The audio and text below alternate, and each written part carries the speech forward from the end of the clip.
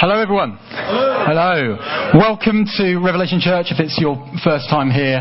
It's really, really great to have you, and welcome if you've been coming for years as well. It's really, really good to be here, and I noticed that I'm the prototype for the new seating arrangement. I like it. I feel closer to people, not miles back. If you've got your Bibles, you can start opening ahead already in Ephesians 4. That's where we're going to be. We've been doing a teaching series on a book in the New Testament called Ephesians, which was written by an early church leader called Paul. And we've been going for the last few months through it. It's probably one of the longest series we've done at Rev, but it's a really dense book, so it's the kind of thing you can't really... It's hard to digest the whole thing in one go, so it's worth taking a lot of time through it. And over the last few weeks, we've been looking at various things that Christians should and shouldn't do. So we've been looking at various things that are right for Christians to be doing, various things that are wrong for Christians to be doing. So Paul says, you shouldn't do this, and you should do this kind of stuff. Which, for those of you who aren't brought up in a church setting, might be sitting there thinking, that sounds completely normal, that sounds exactly what I'd expect a Christian letter to be about. But actually, for those of you who have been brought up in a church setting, the way of phrasing it like that, by saying we've been looking at what Christians should and shouldn't do, might shock you slightly, because you might be thinking, wait a minute, the whole point, isn't it the whole point that Jesus has done everything and we don't then do anything after? And there is a sense in which that is true. Jesus has done everything, and as we'll see throughout this sermon, Jesus, having done everything on our behalf, is the only way we can actually live in that way. But there is actually a point in the letter that we get to where Paul starts saying, you should live in this way and you shouldn't live in that way. But the way he does it is really interesting. Paul doesn't write a letter and say, Dear Church in Ephesus, I've heard you've been doing some really bad stuff which isn't really good. I'd like you to stop doing that stuff. I want you to start being kind to each other and not be nasty. I want you to tell the truth to each other. I want you to make sure that you pray quite a lot, and I want you to make sure that you're generous and kind. Oh, and by the way, can you say hello to Deirdre for me, please? Lots of love, Paul. That's not the way it works. Paul doesn't write a letter like that, not to mention the fact that the name Deirdre wouldn't have existed at the time, but he writes by basically we're in chapter 4. And chapter 4, there's 6 chapters in here. The first 3 chapters, Paul hasn't got to the point where he says, this is what you should do. He spent 3 whole chapters saying, this is what God has done. He says in chapter 1, God has blessed you with every single spiritual blessing in the heavenly places. He's adopted you. He's chosen you. He's forgiven you. He's redeemed you.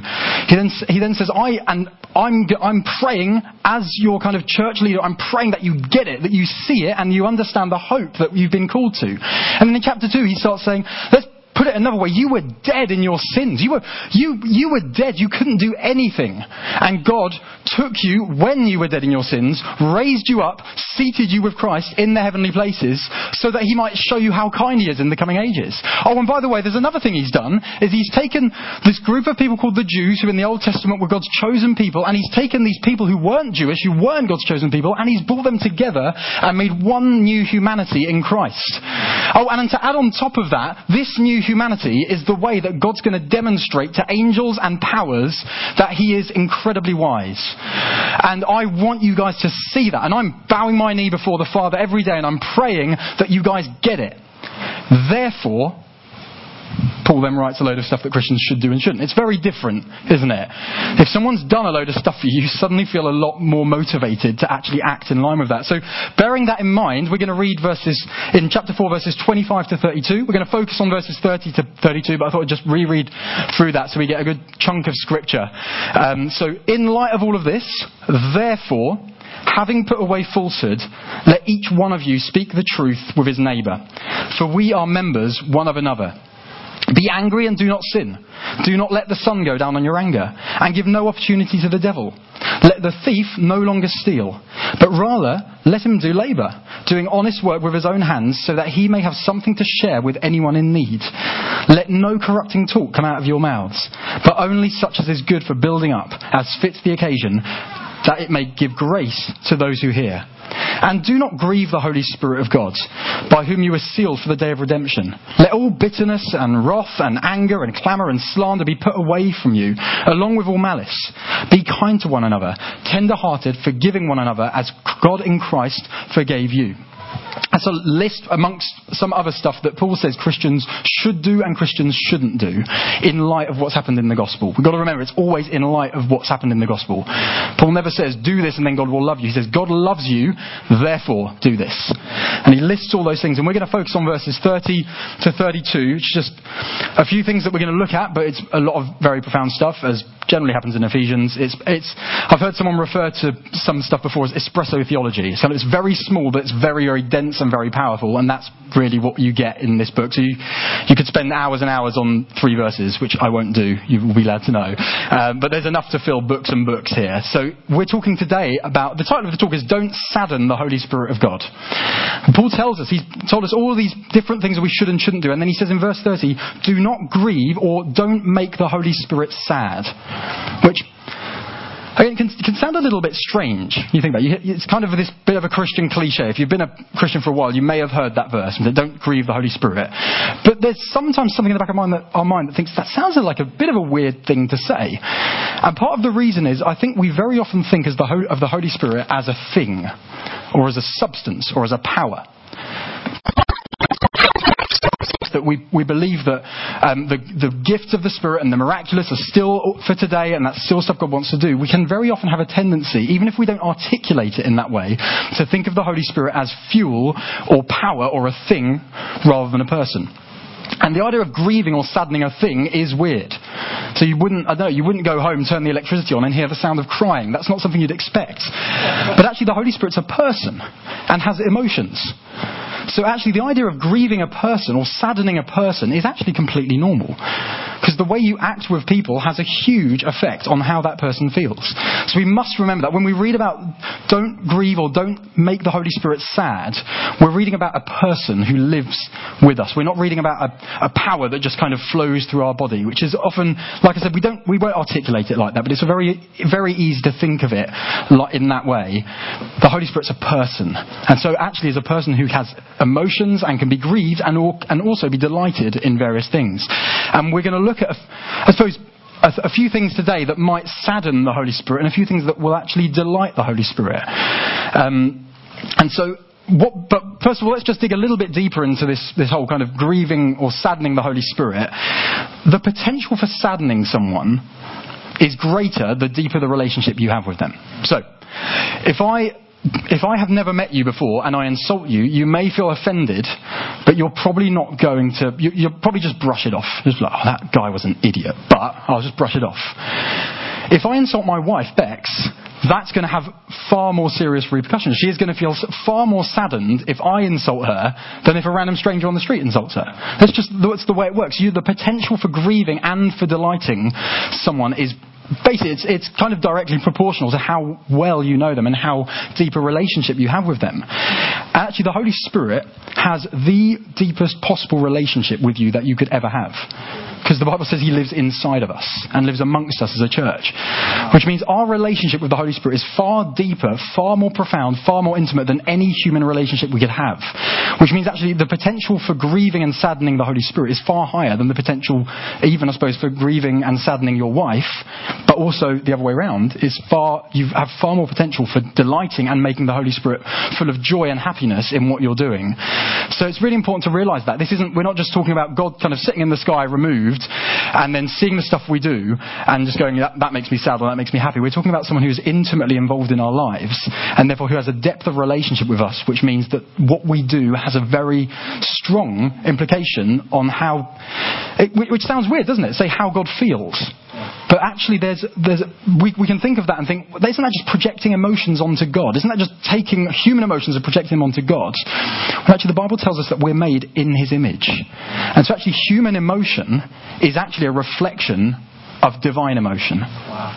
For us, it's kind of, in a sense, it's distorted.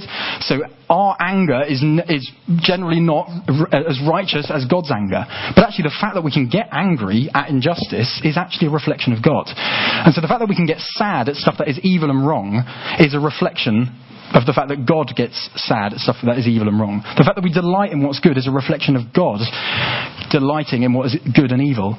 So actually, far from projecting human emotions onto God, we're actually recognizing that we have emotions in and of ourselves that reflect what God is like. And it's really important to understand that, because otherwise you can end up with this idea that we're just kind of using metaphors to describe God. God has a very complex, profound emotional life, and the potential that we have to actually affect that is actually huge and significant.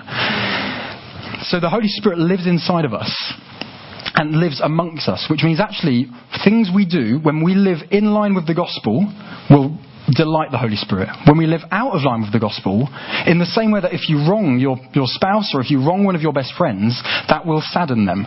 And the same is true with the Holy Spirit. But also the Holy Spirit lives amongst us, which means this isn't just an individual thing. It's not just we as individuals have the power of grieving the Holy Spirit or not grieving the Holy Spirit or delighting the Holy Spirit. Actually, as a church, the actions that we do as a group of people and as a community actually affect the way God feels. And we're going to look at some stuff today that would help us understand what would that look like? What would it look like to grieve the Holy Spirit? What would it look like to delight the Holy Spirit? Does that make sense? So God has a deep, profound, complex emotional life, and we actually reflect in a certain way that emotional life rather than us projecting that onto Him. Which means it's a different way of thinking of sin, isn't it? You think of sin, and very often you can think of a remote, distant judge saying, that's right, that's wrong. But actually, when you wrong a friend, you realise that's not all it is. Your friend knows what's right and wrong morally. There's some kind of code set there. But actually, grieving a friend is not quite the same as wronging a judge who is completely detached and has no emotional attachment to you. So sin actually saddens God right to the heart. And it's not just some detached judge somewhere off in the distance. And it's really important to understand that. Christianity is a relational thing. It's not about a far distant God. And we're going to look at a few things in a minute that Paul says would grieve the Holy Spirit and wouldn't. But we've also told something else about the Holy Spirit. So in verse 30 still, we're told that we're sealed by the Holy Spirit for the day of redemption. Now again, we've got an idea which we know what sealing means. We've got this kind of, if you think of a seal, you might think of a bath, right? Obviously, okay, you think of the animal. We're not talking about the animal here. But if you think of like a bath seal, for example, you think, okay, well, we'll put some seal around the bath. But actually, seals are not, in the way that it's meant here, is not something we tend to use that much nowadays. So whereas when Paul wrote this letter, everyone would read this and go, oh, yeah, I know exactly what you're talking about, a seal. They weren't thinking the stuff around the side of the bath or stuff around the side of the sink. They were actually thinking something like, if we could look at the next slide, this is my geeky archaeological side coming out. There we go. That's a handle that used to be on a jar that used to belong to a king of Israel. So we're talking ancient Israel, and that thing in the middle is called a seal. And for those of you who can read that old language, that says to the king. I can't read that, by the way. That's just, I could have pretended I could, and then you'd have thought, oh, that's so cool, or geeky. It says to the king. A seal is a way of saying this belongs to the king. And that's what the Holy Spirit kind of, the image is that when you become a Christian, you get baptized into Christ, you repent of your sins, the Holy Spirit is given to you, and it's like God saying, a bit like a stamp, it's kind of like stamp on the forehead, saying belonging to God, to the King. You have to the King written, like actually Revelation 13 uses that imagery of having a kind of a seal or a stamp on your forehead that says you belong to this person, you belong to that person. We have to the King, kind of metaphorically speaking, written all over us. And when you turn to Christ, that happens. And we're sealed, Paul says, for the day of redemption. So, what happens? God seals us in the present. Says, I put my stamp on you. You belong to me. You belong to the King. The purpose of that seal is that in 100,000, whatever years' time, when Christ returns and all things are renewed, the day of redemption in the Bible is the idea of setting people free. So to redeem a slave is to set a slave free. And God says there's a day when creation is going to be set free from futility. And on that day, the image is that God kind of, I suppose, is sitting on his throne of judgment and looks around and can recognise the people who are his. Because they're all the ones with to the King printed on their forehead. Because it's that image of the Holy Spirit being given to us is a way of saying, these people are set apart as my possession. The seal says, this person belongs to God. But it doesn't work exactly in the same way as a label would. So we have labels. So I suppose that might be the closest thing to a seal that we might have. You've got books or something that you don't particularly want people to nick. You put a label on it and they realise it belongs to you. But labels are quite flimsy, and labels, as a story that I'm going to share, we often lose the things that we have labels on. So I had an old flatmate called Dave Smith. Some of you will remember him. He used to come to Rev. And he had a book that belonged to a guy called Mick Taylor. And it had a sticker on the inside that said, I think, MJT, which is his initials. And he just had it on his bookshelf. He borrowed it a few years before. And I remember listening to a seminar. Mick Taylor was a pastor in another church. I remember listening to a seminar that Mick was speaking at. And he said, I've got a few books to recommend on this topic. There's this one, there's this one. Oh, and then there's this one called God's Big Story by a guy called Greenslade, and I don't know where I've put it though. I think someone borrowed it one day, and I'm listening to this seminar where he's speaking to hundreds of church leaders thinking, that's my flatmate. My flatmate has got this person's book. And you kind of like, he's put his stamp on the book, but he's suddenly in the middle of this seminar going, I don't really know where I lent that to someone one day. I don't know where I put it. We think labels are quite a flimsy thing. There is not a seminar going on in heaven where God's sitting around explaining to his angels, there was this person called Dan, and I lent him to someone, and I can't remember who I lent him to. If you had this jar, which was a whole jar, in your house, and you didn't belong to the royal household, you would be in fear of your life. That thing belongs to the king. You do not. That does not go missing. The same way you're stamped with the Holy Spirit, you don't go missing. God doesn't just lend us to people and then a few years later think, where did I put that person? A seal protects. It's I suppose a bit like it's more of an insurance document than just a label. It's saying this belongs to this person, and woe betide you if you get in the way and you nick it. That's what God does with his Holy Spirit when he seals us. He fills us with the Spirit when we become Christians, when we're baptized into Christ, and sets us apart and says, there's a day coming where you are going to be redeemed and set free because I've given you a guarantee of that by giving you my Holy Spirit. Because that's what it means to be sealed by the Holy Spirit. We're kept safe until Christ returns. So Paul tells us, don't grieve the Holy Spirit because you have been given, in a sense, you've been given the label belonging to the King. And I don't want you, in the way you act, to grieve the person to whom you belong. Yeah, does that make sense? So Paul's not just saying, don't grieve this distant person. He's saying, don't grieve the person who is in the closest possible relationship to you and to whom you actually belong. You belong to God, so don't make his Holy Spirit sad by the way you live.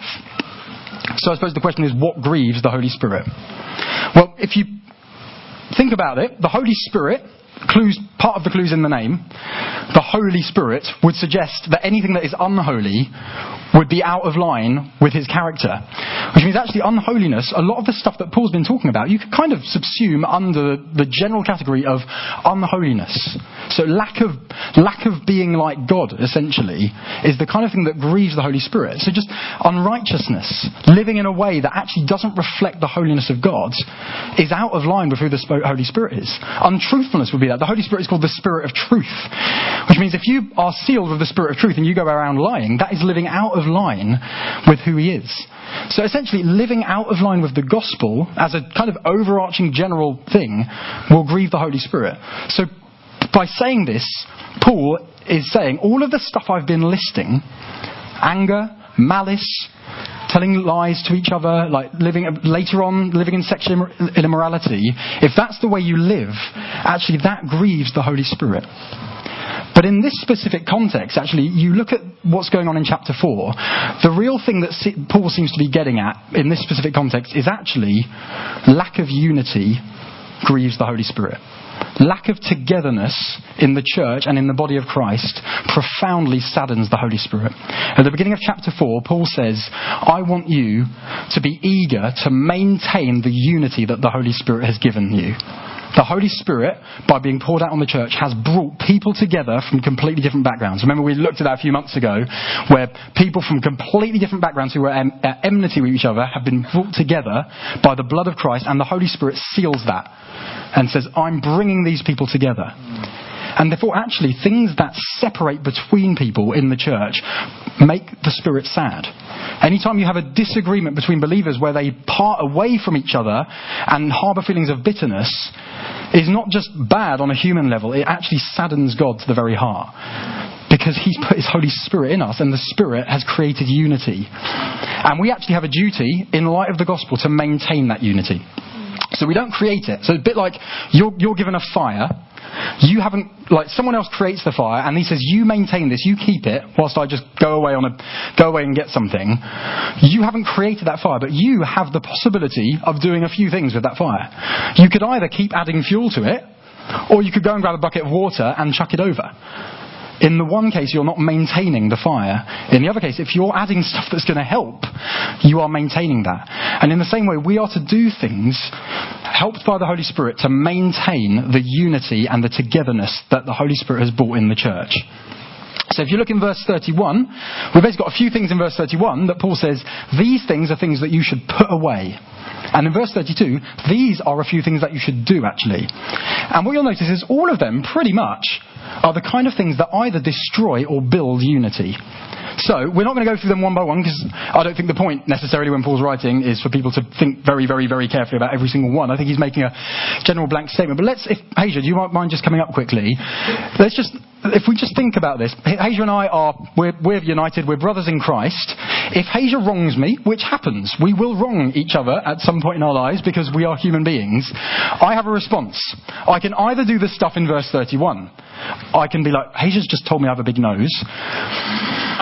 I can either be bitter about that, start kind of fuming on the inside, which will then overflow and lead into wrath and anger and clamour and slander and malice, and I just start thinking, I hate this guy, I don't like him. I start separating and putting up barriers between us. As I do that, unity is broken, and the Holy Spirit is saddened by that, because he's saying, part of the reason I was poured out is actually to bring unity. However, if I end up saying, actually, you know what, rather than responding with bitterness and malice, I'm going to take hold of the message of the gospel and remember that God was kind to me, that God was tender-hearted to me, and God forgave me, and I'm going to act in that way, that will actually bring unity between us.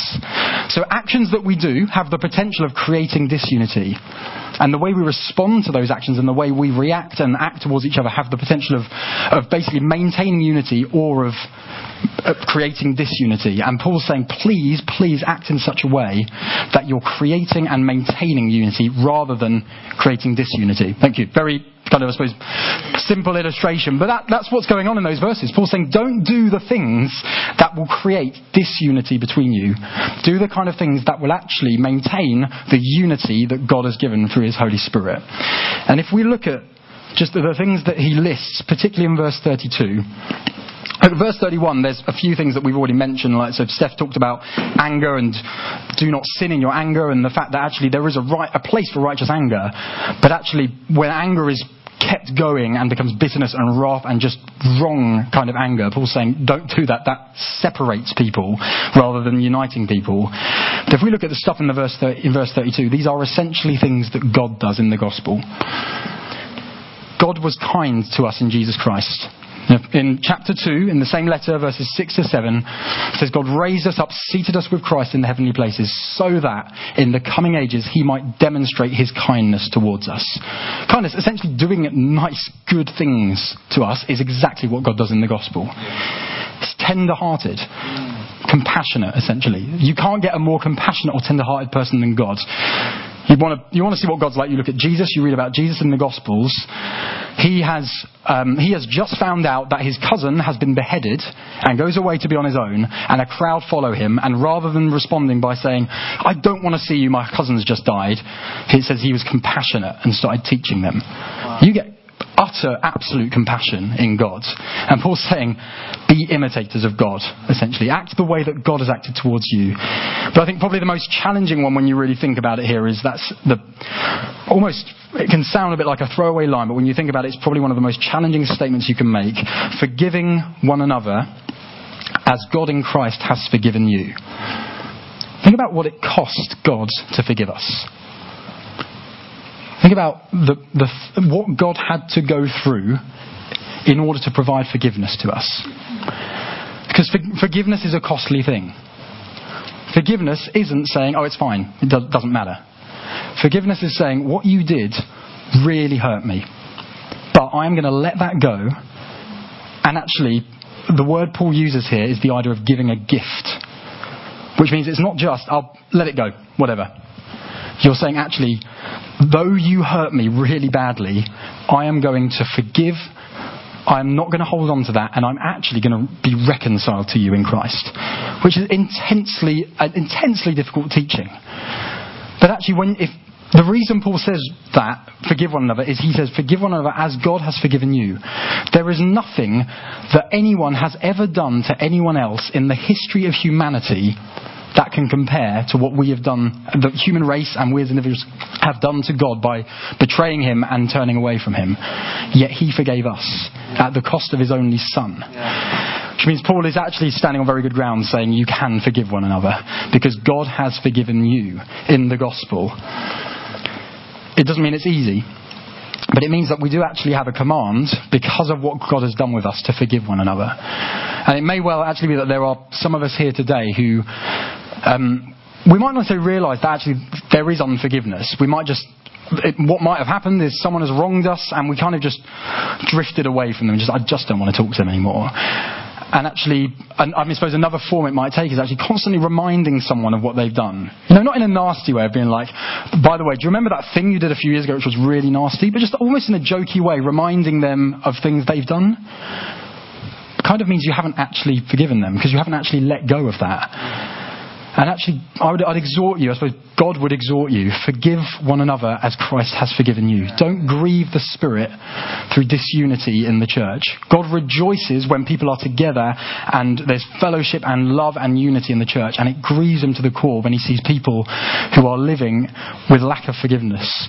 And so I suppose exhortation to us, those of us who are in that situation today, is please forgive one another as Christ has forgiven you. And it may well be that actually it's appropriate, as we take bread and wine, to actually go and find the person who has wronged you, and if it's wise, obviously, use wisdom. There are situations where it's probably not the best thing to do in a kind of noisy setting, but it may well be that there are certain situations where someone has wronged you and you realise I have let bitterness grow in my life and I want to go and be reconciled with that person. And bread and wine is a great place to do that, because actually you're proclaiming, by taking the bread and the wine, you are actually proclaiming the unity of the church. That's part of what communion is about. The clue's in the name, communion.